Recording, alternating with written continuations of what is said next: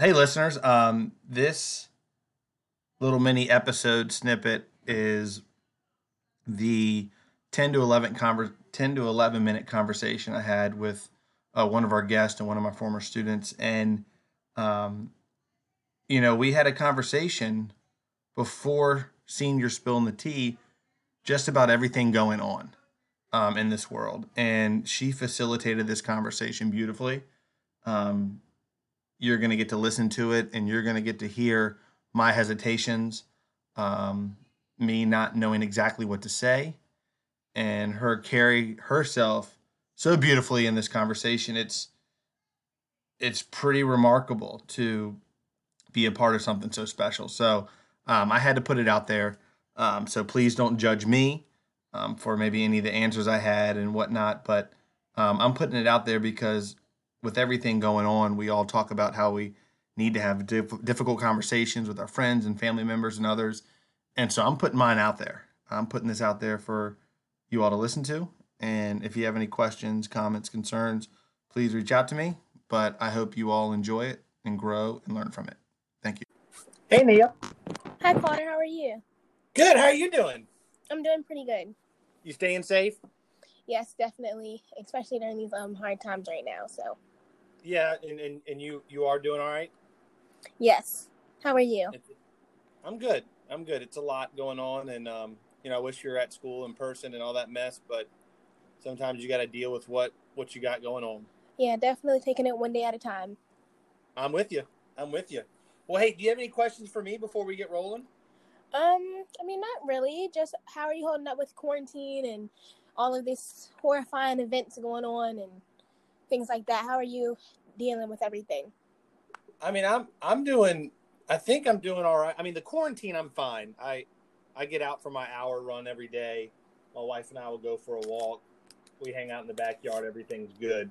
With the other stuff going on, I'm just taking it one day at a time and trying to learn because, obviously I'm not black, so I'm not going, like, I've never gone through stuff that black adults and black kids have gone through. Definitely. And so for me, it's like, what can I do to do better as an educator to help this issue? You know what I mean? Yeah. Well, it's good hearing as a growing young adult, especially a black young adult, hearing that you actually are educating yourself, especially being that you're an educator, that you're educating yourself about the black community and you're educating yourself about these issues.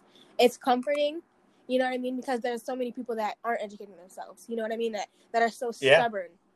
And it's very comforting knowing that you actually want to educate yourself, that you want to know, that you want to stand with the black community, especially in these times. So I'll be honest. I appreciate it. And I'll be honest before we get rolling with this. It's what hurts me the most is, God forbid, underneath that knee was one of my students. You know, yeah. Like I would be so irate and I don't know what exactly I would do, but I would be heartbroken and angry and upset. And so, my fight for the community is that reason alone. What if it was one of my students? And that's what I say, this whole week. And I mean, it's been going on for so long, you know what I mean? And I have three brothers, three black brothers. I have a black father. I have, you know what I mean? It's like, yeah, every time this happens, I shed so many tears, and I can't help but think, yeah, just as you said, what if that was one of my family members? What if that was my brother? I could not sit and function and fathom that thought of my brother's life being taken away in that manner, yeah, I just couldn't, knowing that this is happening around us and that this is literally the world that we're living in right now. I mean, it's literally been going on. It's just that we're seeing it in front of us and we have to face that reality. And it's truly sickening to watch. I keep scrolling on Instagram, seeing everything, and I literally have to take a step back because it brings tears. It's just really, it's disgusting in reality. And But, all we can do is really get through it. And one thing that I saw this on Twitter, and one thing I am thankful for is, thank God we have cell phones with cameras on. Yes. Right? Like you said, this has been going on for hundreds and hundreds of years.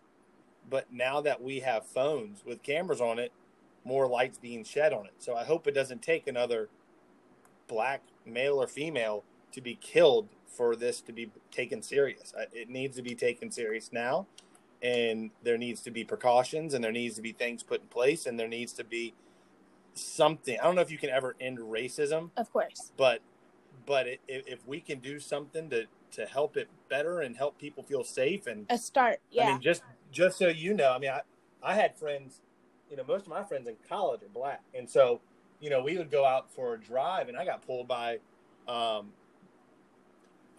by a cop. And I was like, oh, not a big deal. License, registration. I was probably speeding. And they were freaking out. Mm-hmm. And it wasn't until that moment growing up, when I was in college, that moment was the first moment I was like, the color of my skin means that much different. Because a cop pulling me over, I was cool. I didn't care. But my 3 friends in the car were freaking out because they didn't know what could happen. And it's truly terrifying because there's so many kids that conversation that black parents have to have with their children is a conversation that so many white families don't have to have with their children. So many, it's that difference of households.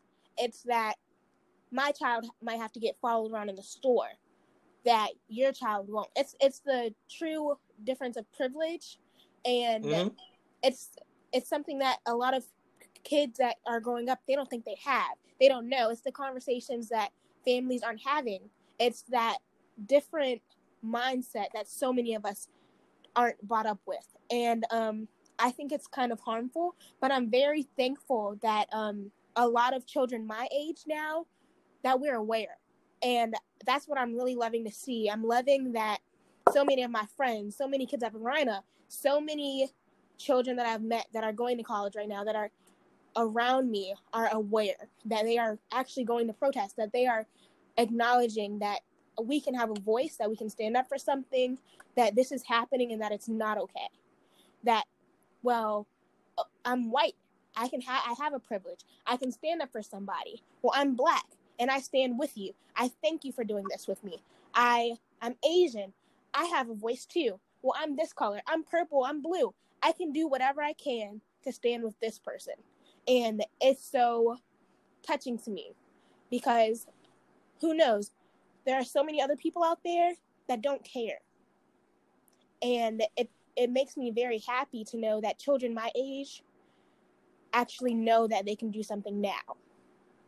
Instead of waiting until they're 50, 60, and they're like, well, maybe I can just do something now. They're going out and they're registering to vote. So many kids a long time ago, they didn't even register to vote. They didn't vote last year. And now we're registering to vote. We're realizing that we have a voice in this country to do something. So I think that we're the generation that are actually realizing that we have something that can actually make a difference.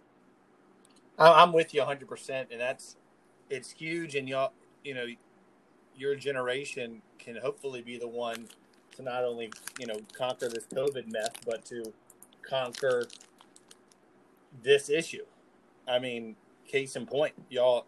I want y'all to be able to do it, and I'm standing beside y'all, and I'll be a voice. I mean, that's without a doubt. And one story I think I shared with y'all when I taught you, but when I left the school, I left the middle school in the West End to come to Verina, and one mom sent me an email, and the email said, "How come you're leaving Verina?"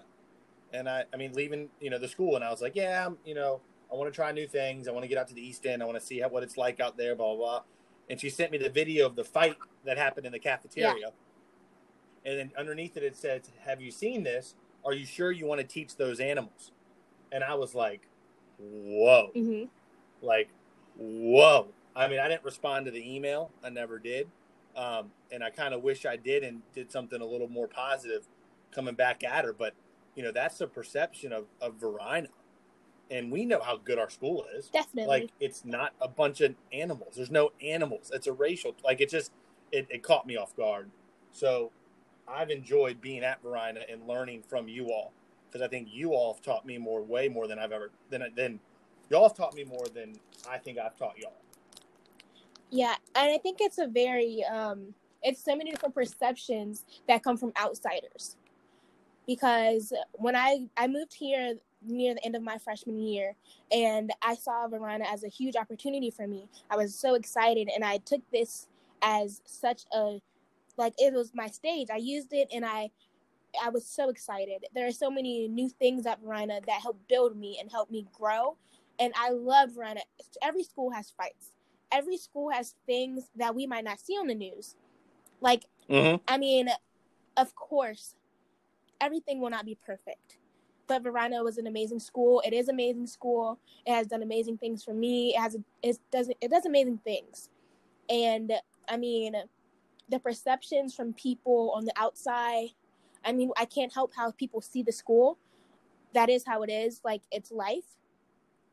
But I truly don't think that anybody can judge that school if they are there from a negative light. If you don't take advantage of what is truly in front of you when you are at Varina, then of course, if you're not experiencing it to the fullest of the fullest, like, then it's not anybody else's fault but your own, I feel.